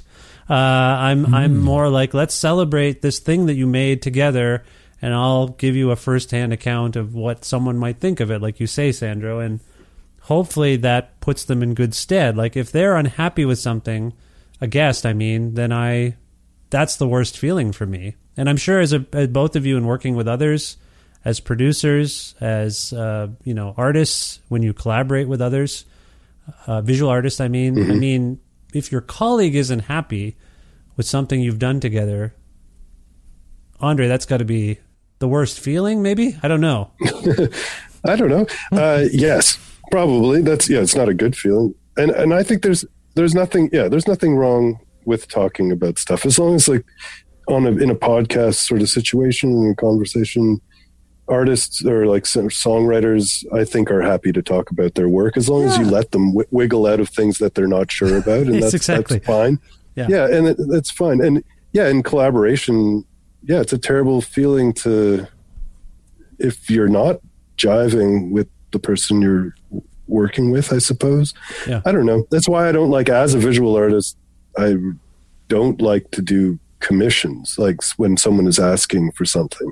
Yeah. Because they've already created the image in their mind, probably, and then you can't help but disappoint them when you deliver what you've actually done. Mm. Yeah. It's like a bad feeling. Mm. It's a special skill to deliver what someone wants. Yeah. Oh, yeah. Yeah. And it's not one that have any interest in developing as a skill. Well, I do think the idea of something and actually executing it, there's an interesting sort of distance between those things in terms of your mind's eye. Like, I'm going to, in my case, for example, I'm sure there are people who are like, yes, I want to do an interview. And then when it comes out, they hear their own voice, or in your cases, you hear a song in your head, and then you put it down, and then you hear it back at you, and that's when you realize that maybe it wasn't as strong an idea, or that your involvement in it somehow isn't exactly what you wanted. So you go through a refinement process until you get to what you were really chasing in your imagination. Sandro, do you experience that ever? Do you ever record something and it wasn't what you thought it was going to be? Oh, totally. So I like the idea, the romantic notion of capturing something, what's it called? Electricity. What do they say? Capture lightning in a bottle? Is that the term? Yeah. Some people say that. Yeah, some people say it. I love that idea, but to me, it's not really the way the creative process works. Like, I think of making records much more like making a painting or making a sculpture or a collage or something, where you're throwing things at a surface and then, without really thinking about it too much, and then you're removing things to try and, get to the essence of what you're seeing or what you're hearing before you. Yeah. And wait, what was the question now? I'm totally confused. Whether or not you question if you ever something, record something and then are disappointed by the idea when you hear it back. Oh, yeah. I mean, but it sounds like you don't even work in that kind of way at all. No, I mean, disappointment is maybe too strong a word. It's more like, oh, okay, so that's what it actually is. So now let's work with that and try and make that thing the best that it can be, as opposed to, it's really dangerous to go, okay, I want to make this song. It's like a Van Morrison thing or whatever. And you go in and you hear yourself back and you're like, oh, I don't sound like Van Morrison. Interesting artist to allude to in this day and age. Is he not cool these days? There's some going on there. I really feel like he's putting us on. When what's his latest record called? It's called like Van Morrison latest latest record project or something. Oh yeah, I feel like the whole thing. Yeah, I think time. he's trolling us. I really don't. I bet he's not an anti-vaxxer. I bet he doesn't. I think it's just like an old man trying to get attention. Because I thought that if you listen to any of the record, it's like a comedy album. Have you heard my latest recording project? I can't remember what it's called. That's the line of the first song. He's clearly anyway. Sorry. It's very similar to those Bang record. Contractual record, blowing your nose. Yeah, he's got a good sense of humor. Great. He's cool, man. I don't care. He can be against vaccinations and masks and lockdown if he wants. I mean, I don't agree, and I think it's potentially a little dangerous if people really are listening to him. But he's still his records are absolutely well. But he's also not that. He's also palling around with Eric Clapton, who I think we can all agree is not. No, that guy I can unequivocally say I do not. No, he's not likable, and he's always been terrible. But now, he's all. So Clapton, anyway, his dog. Sorry, you. He's dog. Clapton his dog. Anyway, you want to sound like I appreciate what you're saying about Van Morrison and. Well, it's interesting though, coming from Sandra as a producer. I like the way your approach, and I think I benefited from your approach of listening to what is happening and then building and developing what is happening, rather than coming into the studio, which is the way I would imagine most bands are. Is like we have to be really prepared. Yes, we have to be really ready, and so you've written everything in advance, and you have all your parts ready. And then you're going to go into the studio and then you record it, which it is an approach that I can see working. And it obviously works for a lot of people. But it also is the logical approach, right? It would be, it's common sense that that's how you would approach it. But if you have already made a decision about what the record is going to sound like before you reach the studio, then you'll never hear what you're actually doing. It's kind of like being a parent and deciding what job your child is going to have Oh my God. before the child is born, right? So you have to also listen to what the child is saying about what they like and what they don't like, obviously. And in fact, you should be deferring completely to that. Yeah. It's a missed opportunity to really collaborate or deal with the material at hand, as opposed to, we always have our ideas of what we want, but we kind of need to leave that, not silence it, but dim it a little bit when we go into a process. Yeah. So further up Island follows Croak and the Weeds. Are these the only two records that you two have made together thus far? 3? Are you crazy? I can't remember how many there are. It's a trilogy. Sandro made the first one too. It's a trilogy. Sorry. I get confused because Andre, you talked to me the last time about an older record that you had made that was the trilogy started with Blue Fog, right? That's what you told me. The original trilogy. No. Wait, which one? That's the... No. All right. You want to talk trilogies? I'm confused. I'm confused. There's 2 trilogies? Okay, this has nothing to do with the Blue Fog trilogy. Okay, I get it now. Yeah, this one is Under Grape Leaves, Croak in the Weeds, and Further Up Island. Those are all with Sandra. Right. Great titles, by the way. Yeah, great titles. I know. But there was another trilogy that is yet to be completed. Is that right? There is a trilogy that prior to this, that I made on the label Blue Fog, but only 2 records came out, and there's a third one that is unfinished. Right. I'm sorry. There's a lot going on in my life, and I got confused. No, and you're. I wouldn't expect anyone to know that.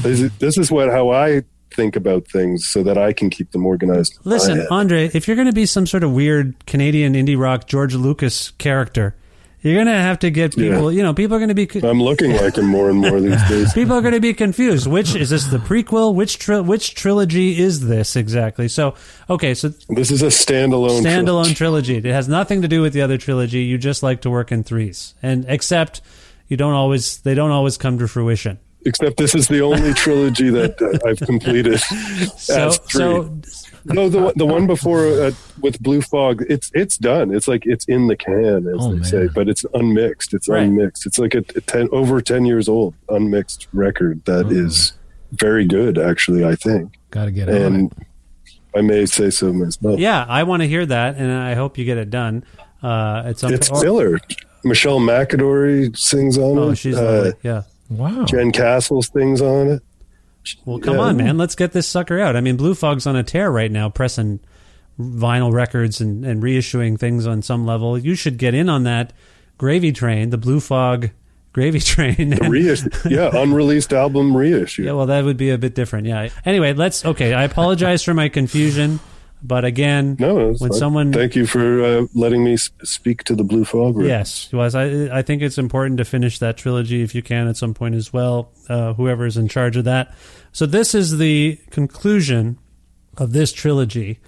Does it stand to reason that you would work together again, Andre? Is that your hope at some point? I think immediately. Yeah, we'll just... The fourth record in the trilogy... will be I want to work with Sandro. We don't have any firm plans right now but I'm letting you know, Sandro, and we have spoken about it before, but I want to make more records with Sandro for sure. Sandro, what do you think, and I have my feelings on it, but what aesthetically, beyond your involvement, Andre's obviously involved in making his own records, what aesthetically connects these as a trilogy? So, I don't know, aesthetically, sonically, from what you can tell in terms of what Andre's writing and singing about. Do you have a sense of that? I mean, on the material level, we used a lot of the same instruments throughout the three. We used Andre's drum machine, which I am going to resist trying to remember the model number of, and I think is good if we don't say the model number, because we don't want the price to go too high on reverb.com. always thinking of everyone else. Thank you, Sandra. That's very nice of you. And we used Andre's nylon string guitar and his style of playing, which is very specific to him. His voice, obviously. There's probably only, I think, one or two synthesizers that we used on all three records. Yeah. And then a very important piece of it was this little, like a kid's kind of keyboard, like with some samples on it that Andre has had, I imagine, forever, and that is on all three records, and that's a big part of the sound. So it's that stuff, but then it's also maybe even more about our working method, which is very, very casual and quick. We made all of the records very quickly and always in short sessions, usually 2 to 3 hours maximum. Oh, okay. And we did a lot of work, like a lot of labor went into the, kind of working on the material, but we did it very quickly. And so we didn't have time to second guess ourselves too often, I don't think. It doesn't feel like we did. And we also, I think a big part of it is our shared love and appreciation for absurdity. Right. I kind of feel like that's a big part of the spirit of these records, is that we both appreciate absurd ideas and doing things that would be considered maybe kind of jokey or people might laugh at and say, oh, okay, now let's do the real thing. Well, I texted Andre the first few times I was listening to this record saying it did make me, there are occasions where I just laughed out loud. I LOL'd. And you lolled. They're comedy records. And that's important. I mean, that's such a hard thing to integrate into songwriting, I find. Yeah. But Andre does it beautifully, and it gave me an opportunity to embrace that more as well and to go with it, because I love that. I love doing it, and I love it when it's done well. Well, I will say, and I'll say Andre has a tone in his singing voice where you assume something is very earnest.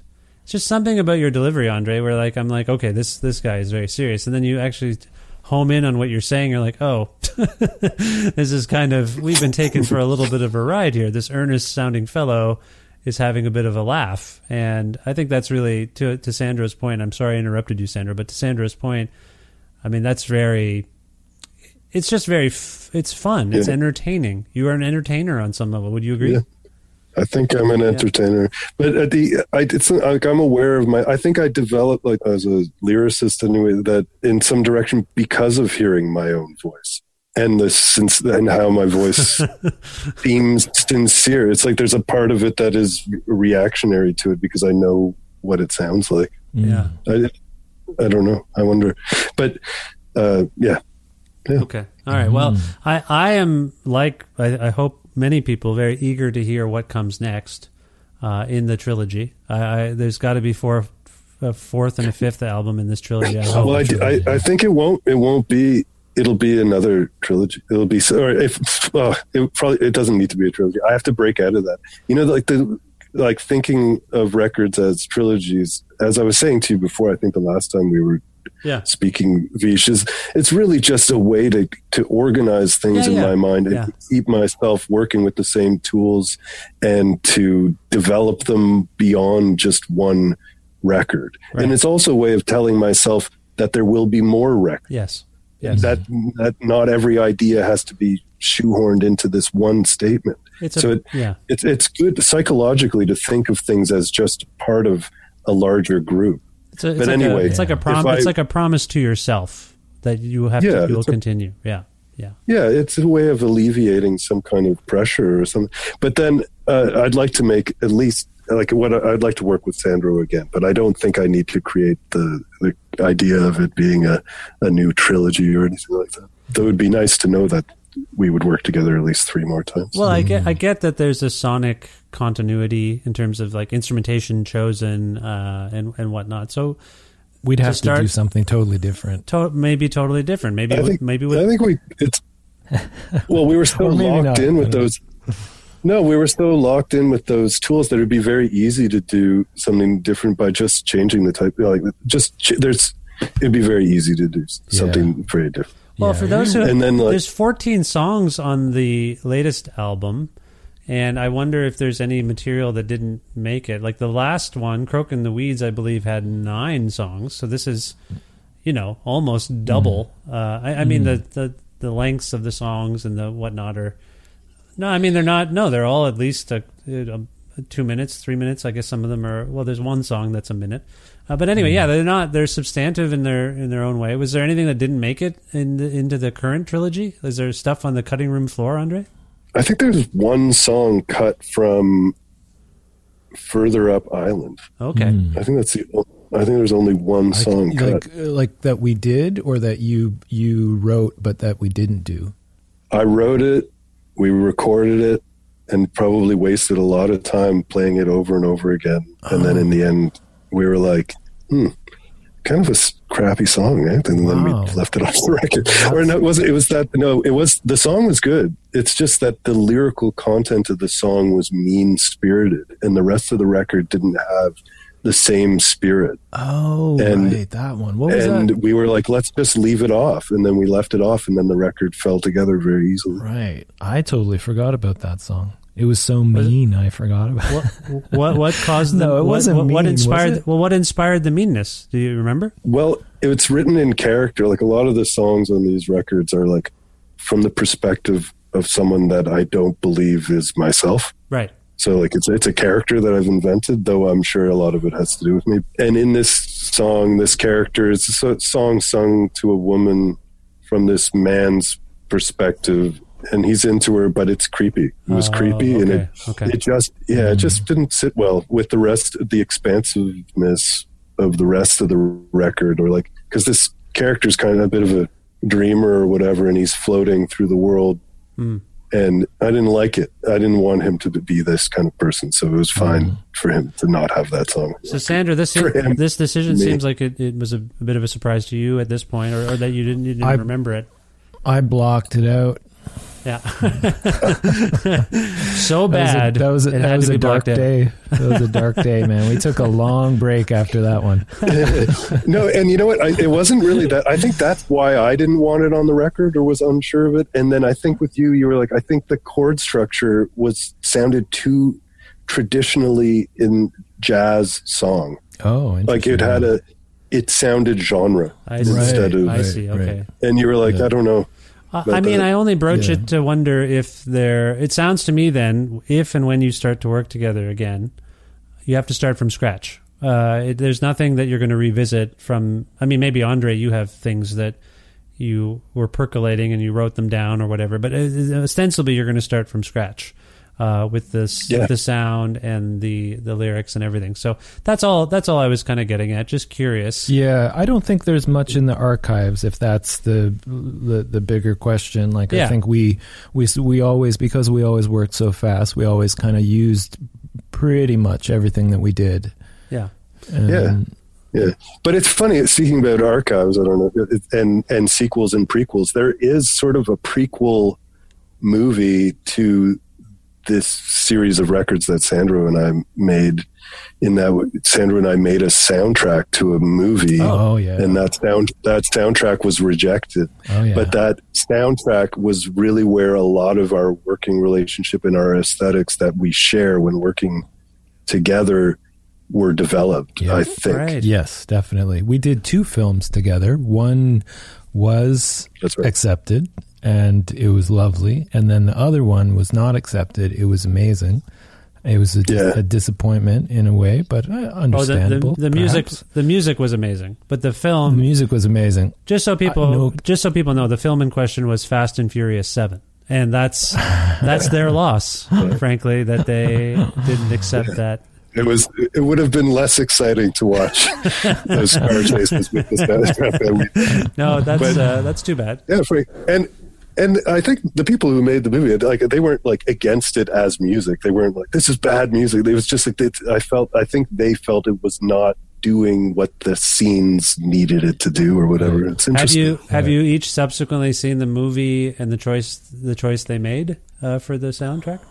No, I never did. Did you? I've never seen it. I have no interest in seeing that movie again. Well, I mean, we saw it while we were working on it, 20, 30 times. Oh, no. But I mean the end result when they were like, here's the direction we wanted or we decided to go in. That's what I meant.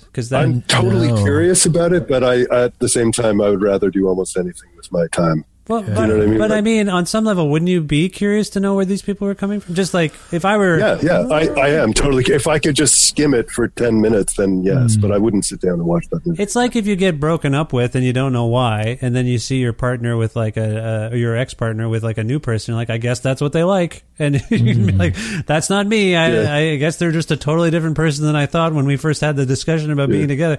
Anyway, maybe it's when also... When you put it that way, it sounds like a really bad idea. Yeah, it's sort of morbid curiosity to go back to the project that rejected you. Yes, that's, again, as Sandra said earlier, sometimes people learn about me, and this is what you've learned. I'm a sucker for punishment. I like the trauma. Anyway, all right, this is fascinating. We've talked about this project in an Andre from an Andre perspective. So I trust, Andre, that your next work that we're going to hear will eventually be with Sandro. Unless, I'll just briefly ask you this, are you working on anything else that we should be aware of? Well, I am actually working on a record right now that's not with Sandro. Oh, what? You knew that. I'm kidding. I know, I'm kidding. What is, can you say anything about it? Yeah, well, I mean, it may not come out. I think it will probably, but I'm working with Joseph Shabason. Do you know Jose? I know Jose. Well, he's been on the show, and we've talked about coming back, and I just haven't been able to connect with him yet because he's been making some great music lately on his own and with people. So that's great. So he and I, with other musicians, and it's, I'm pretty into collaboration. Working with Sandro has really opened me up to a lot of collaboration. I'm into just working with other people. And so this would not be my record. This is a shared record with other people. I see. Okay. Yeah. Okay. So let's leave it at that, because I know that you don't want to let too much of you don't want to let all the cats out of the bag. Why are there more than one cat? The expression is let the cat out of the bag. Yes. And as I say it, there's probably a really nefarious reason why the cat is in the bag. So let's just excise from our thoughts and hearts that I use that expression. I don't like it. Anyway, but all I'm saying is I don't think we should spill too many beans. Right. Maybe the beans are in the bag with the cat. I don't know. Nefarious beans? Nefarious Beings. Yeah, there's your album title right there. Yeah, Sandro, before we wrap up though, Sandro, I want to check in with you too, because as I've said, you're a gifted artist in your own right. Are you working on music or anything that we should be keeping an eye out for? Definitely working on stuff. Nothing is on the horizon as far as being released, but yeah, writing a lot and playing with the cows, playing for the cows, and always working on records with other people too, helping people out, this and that. Yeah, staying active. In the times when you could perform, and I guess those times may be coming back or maybe not, who knows. Did you guys ever play shows together behind these records, Andre? Sort of, did we? Sandra and I played some shows together, but we didn't collaborate on, I don't think we shared a stage on my songs. No, I sang on one of yours. I think we did. We did a short mini tour with Dan, and then you guys came. We did the tune "Everybody's Paris" together, but we never. But then when you did your set, it was always solo. So we haven't. Yeah, we haven't played your material together, but you have played these records. You've done release shows for these. And I played with a band in Toronto that I call Sunset Pig, and we play the songs kind of in a very different, we put them in a much different context when we play them. Yeah, I've seen that band play at least once and play, I think, songs from this era, I believe. Yeah. And mostly. Yeah, and Sandra, when you say Dan, were you referring to Dan Behar, Destroyer? Dan Behar, yeah. Yeah, Dan just Behar, making sure. Yeah. Just trying to keep everyone in the loop. Dan Bajar. Dan, yes. the Beige. Okay. He's been on the show a couple times, at least. He's been on this show, 4 times, I think, something like that. Oh. Which is, I think... Love him. I think that's unusual for him to do stuff like that. Is that right? Does he do many podcasts? Do you know? Sure. I don't know. Can you guys? Can you check your? Podcast. I'd like to hear him on a podcast talking about. I love his voice. The sound of his voice is mesmerizing.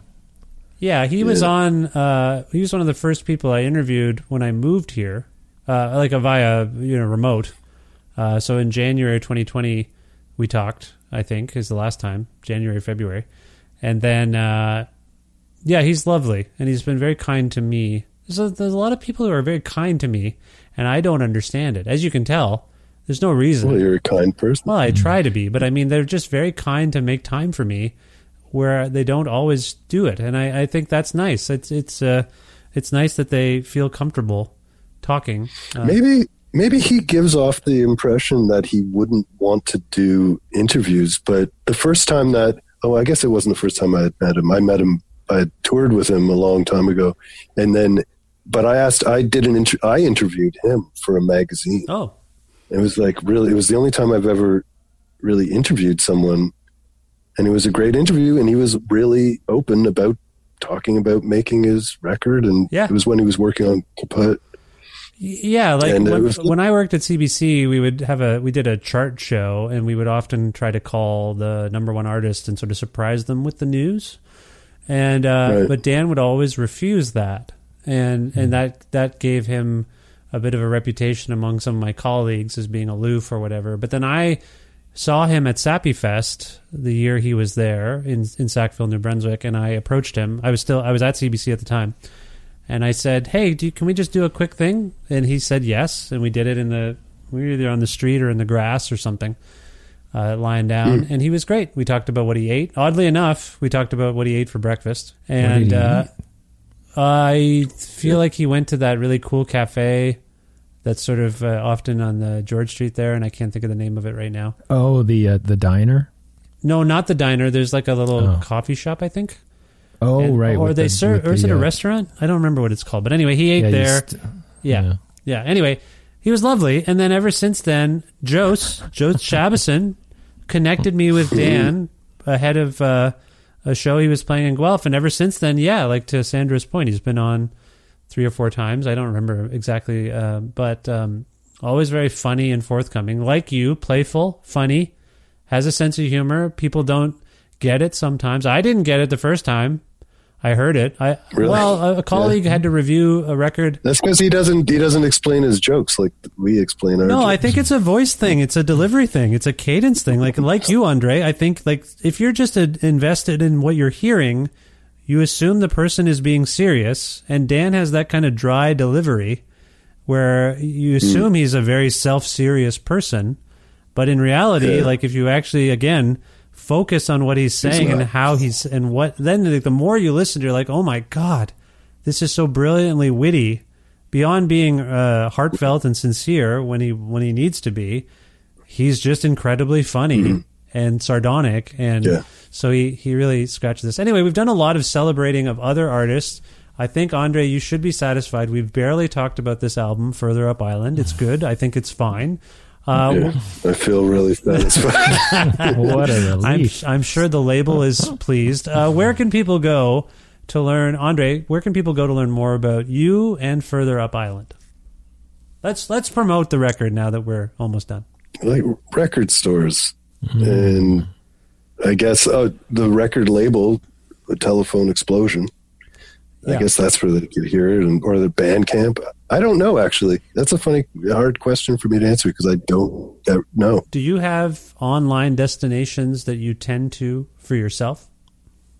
I have one social media, Instagram account. So they could follow that. It's my name, Andre, D-A-L Etier. Andre, David Angus Laroque Etier. Andre Dal Etier. What are you, crossing the border here? Why are you giving everyone their whole information? It's fine. It's not an interrogation. You don't have to say your whole name. Oh, that's right. I'm saying that's the name. It's at that. But anyway, I'm sure they would find it. Okay. So I'm trying to be helpful. Follow you on Instagram and go to Telephone Explosion. Sandro, similar question. If people were to keep tabs on you, so to speak, anywhere you want to send them? Oh, I got kicked off of Instagram. And did you actually get kicked off? I noticed you weren't there. Yeah, for some reason. I don't know why they thought I was not. I think it just because I wasn't doing anything on it, so I wasn't using it correctly. So that not really. Not a lot of there. I mean, there's maybe a bit of stuff on Facebook once in a while, but yeah, no, I'm not really keeping things up. My website is really out of date too. But, I tagged the website in a recent episode I did with the artist Kotz. You made a record with Kotz, Steph Yates, and so I tagged the website. I didn't delve into how updated it was, but there is a section I think that alludes to people who, your services as a recording engineer or producer. That's all. Are you taking clients? Is it just you and the cows, or are you working with people? Oh yeah, no. People can always email me through the website, and there's Bandcamp for music, and but yeah, for the production stuff, it's out there. It's floating around somewhere. Okay, cool. Andre, Google. I know you're Andre. V. Yeah, go ahead. How can people contact you? I'd rather they didn't. And I'll leave it at that. No, Andre, you're a keen podcast listener, and I'm starting to. I like podcasts. Yeah, I'm starting. Does anyone else do this thing at the end where they give the guest a chance to kind of do a little self promotion? Because I'm starting to wonder if it's too awkward to do. You know who does that? You know who? It's funny. The guy that does the Hot Wings things on YouTube. Hot Ones, yeah. Hot Ones. At the end, he's like, "Okay, and now you can do your thing. Right. Tell me, what are you promoting?" Right. And he does that at the end. But other than that, people don't, I guess they do. Is it bad? I guess what I'm asking, is this bad that I do it? Or is it good? I like to give people. It's good. It's good. Okay. I think it's good. Okay. I'm a bad case for it because I don't know. I don't have anything other than I want people to hear the record, listen to it on the streaming services, or buy it from a store, your favorite store, your favorite streaming services. Yeah. I hope you enjoy it. If you really enjoy it, you can contact me through Instagram and tell me. But if you don't like it, you can keep your opinions to yourself. I like that we started this promotion a little sheepishly, and then you went hard sell at the end. You were just totally like, you were Don Draper at the end. You were just like, here's what you need to do. And well, that's it. Yeah. But that's the problem with the question would be like, well, how is that those answers going to vary But well, here's what I'll say about it and why I do it. Beyond the obvious, like directing people, I think it's usually insightful to hear from any generation of guest what they're using and what they aren't using at all. Because it teaches you a little bit. Often a younger artist will say, I'm not on Facebook anymore. Or an older artist, frankly. I don't use Facebook anymore, so I only use Instagram. And that is frequent. I don't use Twitter. I frequently hear this, and it just speaks to what people want to convey about themselves. I'm okay to share a photo or an image with a little comment, but I don't want to talk, meaning Facebook is primarily, I mean, I know they're all kind of the same. You can do the same stuff with each of them, but there is something about the mentality.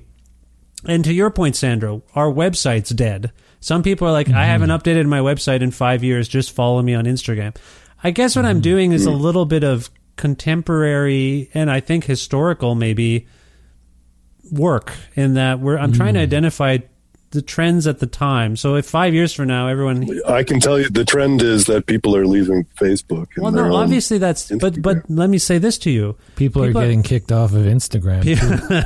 That's a some huge of us, trend right now. Some of us are getting... I think you just forgot where you left it in your phone.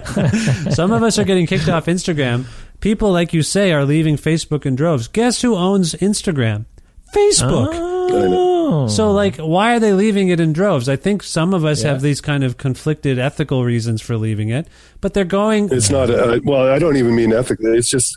I think younger generations perceive Facebook as what their mothers and fathers are on. Right. Yeah. So they don't want to be on it. Right. And then so they go to things... Instagram will go the same way. It is already, I think. And I think there's also, like, everyone was like, the kids are using TikTok. I don't understand it. That was like 5 months ago.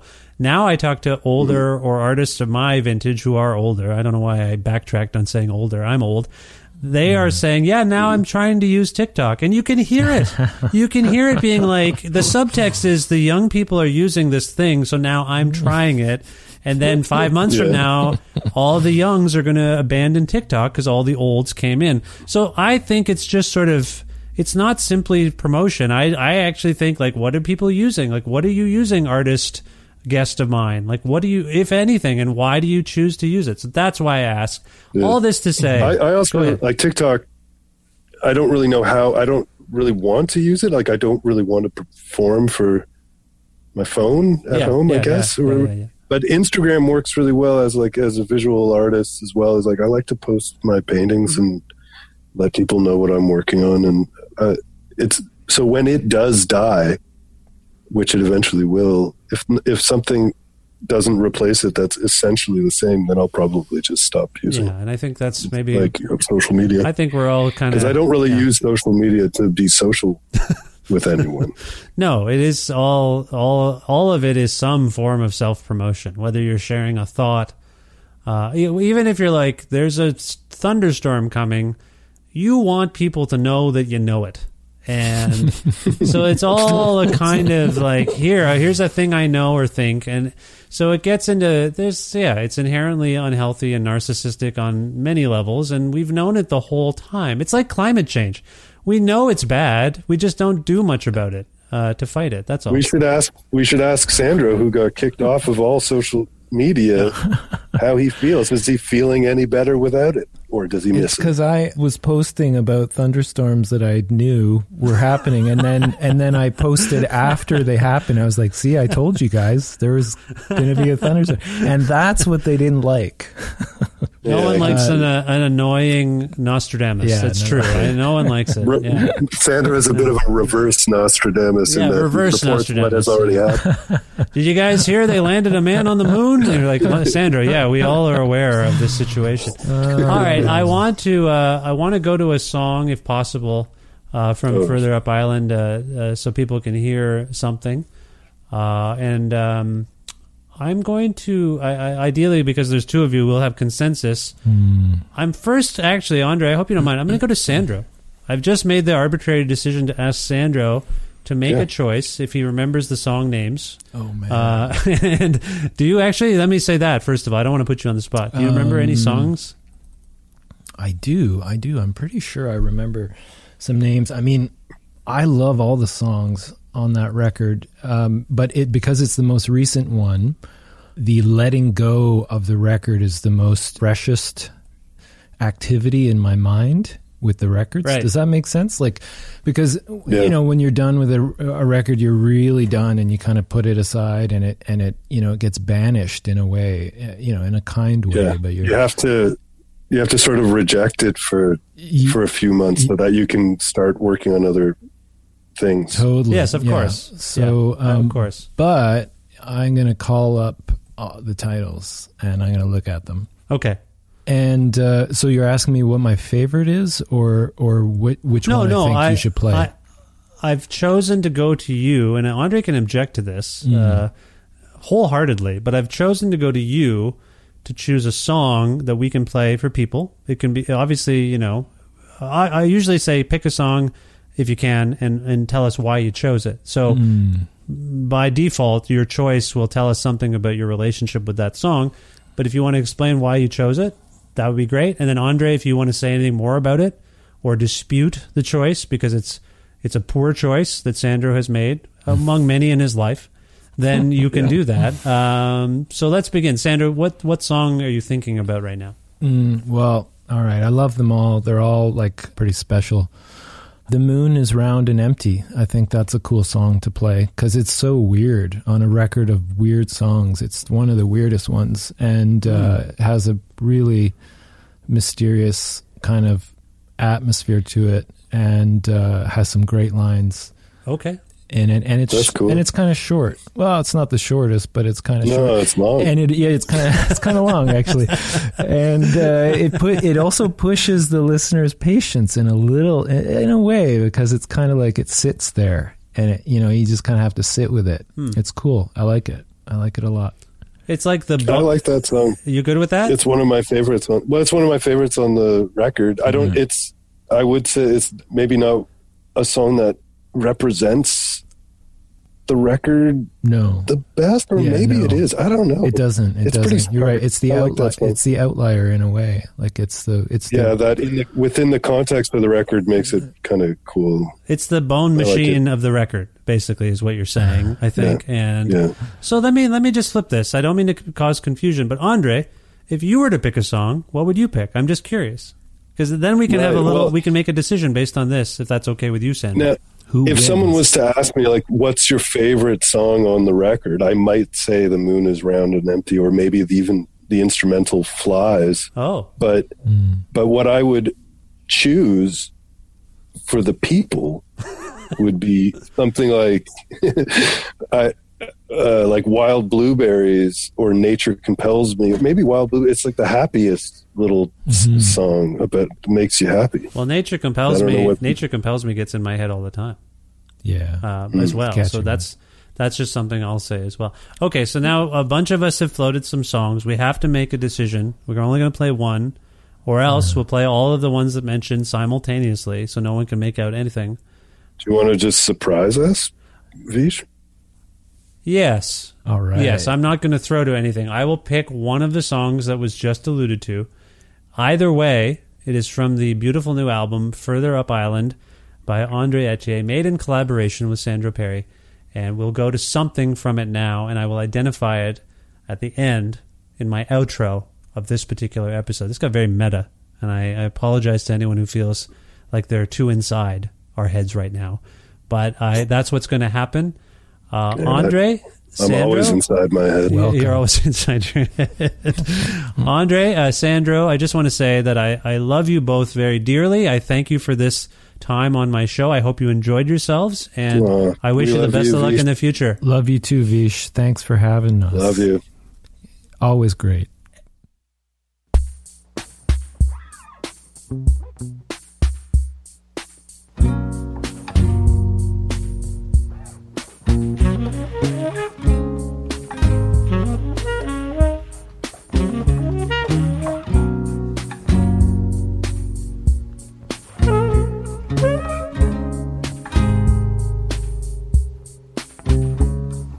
Nature compels me to rest, and I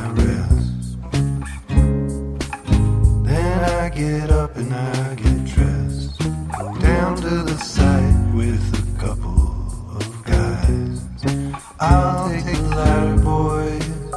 I don't mind the high. Up in midair, swatting the flies.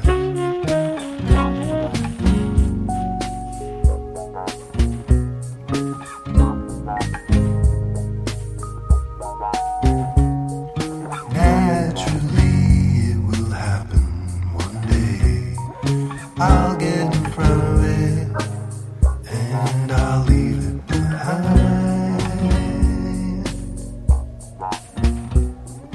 Up in midair, swatting the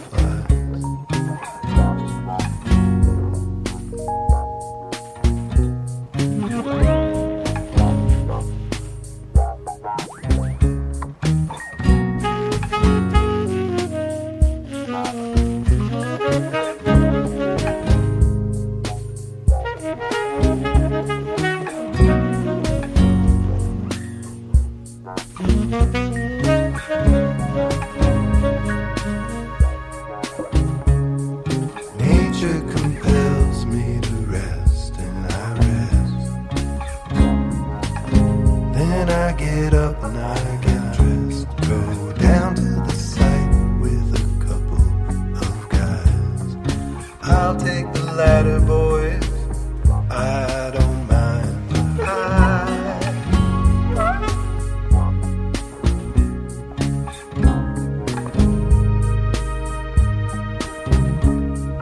Nature compels me to rest, and I rest.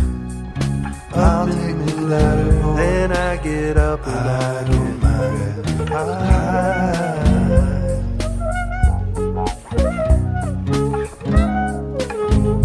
Swatting the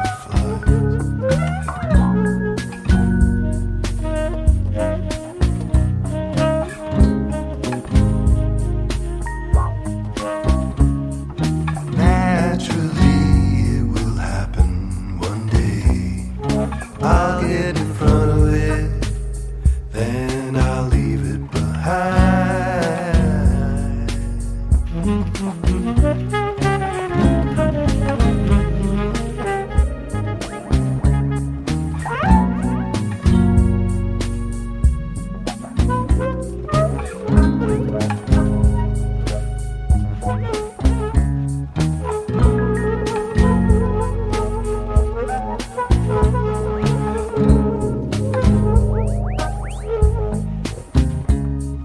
Nature compels me to rest, and I rest. Then I get up and I get dressed.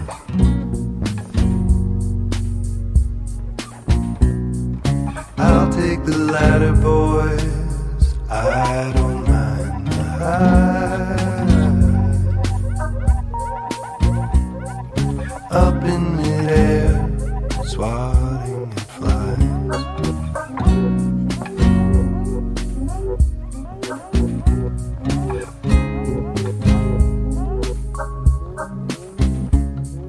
Naturally, it will happen one day. I'll get in front of it, and I'll leave it behind.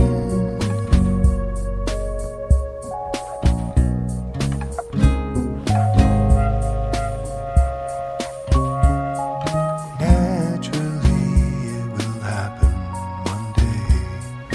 I'll get in front of it, and I'll leave it behind.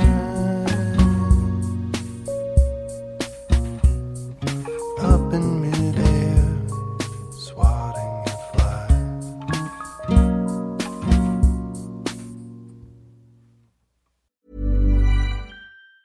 Hey, it's Ryan Reynolds, and I'm here with Keith, co-star of my upcoming film, If, only in theaters May 17th. Do you want to tell people the big news?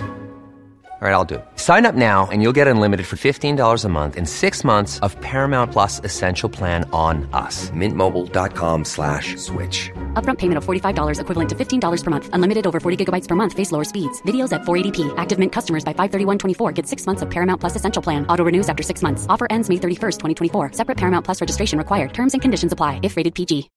Millions of people have lost weight with personalized plans from Noom. Like Evan, who can't stand salads and still lost 50 pounds. Salads generally for most people are the easy button, right? For me, that wasn't an option. I never really was a salad guy. That's just not who I am. But Noom worked for me. Get your personalized plan today at Noom.com. Real Noom user compensated to provide their story. In 4 weeks, the typical Noom user can expect to lose 1 to 2 pounds per week. Individual results may vary.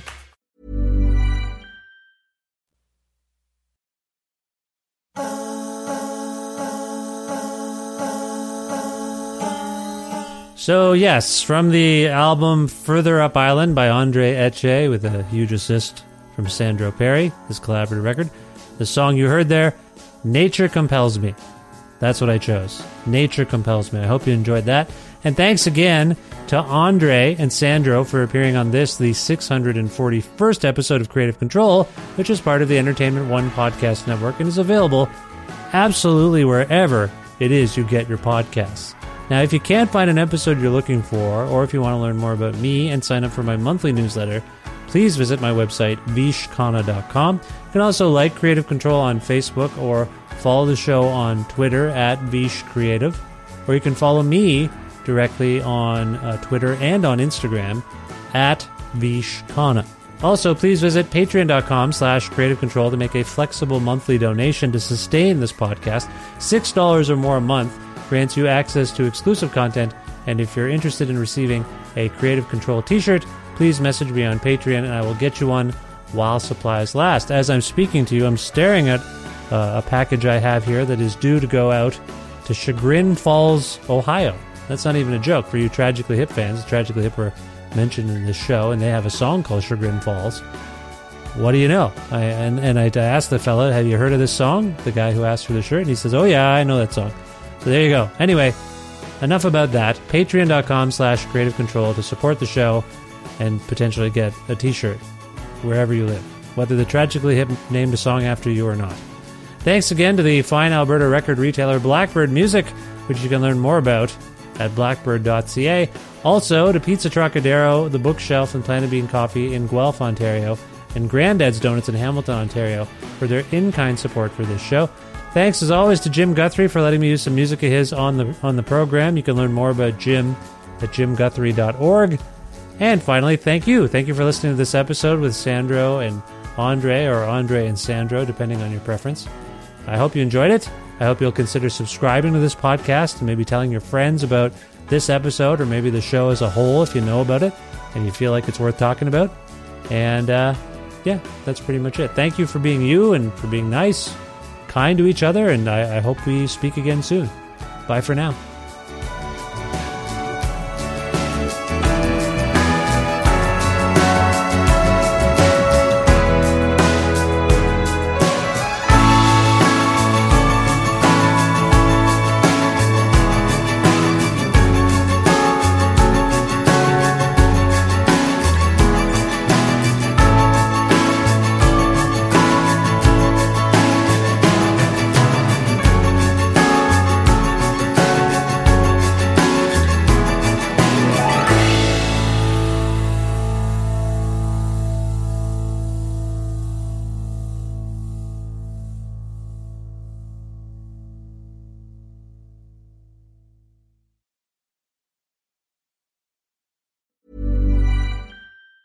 Hi, I'm Daniel, founder of Pretty Litter. Did you know cats tend to hide symptoms of sickness and pain? I learned this the hard way after losing my cat, Gingy. So I created Pretty Litter, a health monitoring litter that helps detect early signs of illness by changing colors, saving you money and potentially your cat's life. Pretty Litter is veterinarian developed, and it's the easiest way to keep tabs on your fur baby's health right at home. Go to prettylitter.com and use code ACAST for 20% off your first order and a free cat toy. Terms and conditions apply. See site for details. Even when we're on a budget, we still deserve nice things. Quince is a place to scoop up stunning high-end goods for 50 to 80% less than similar brands. They have buttery soft cashmere sweaters starting at $50, luxurious Italian leather bags, and so much more. Plus, Quince only works with factories that use safe, ethical, and responsible manufacturing. Get the high-end goods you'll love without the high price tag with Quince. Go to quince.com/style for free shipping and 365-day returns.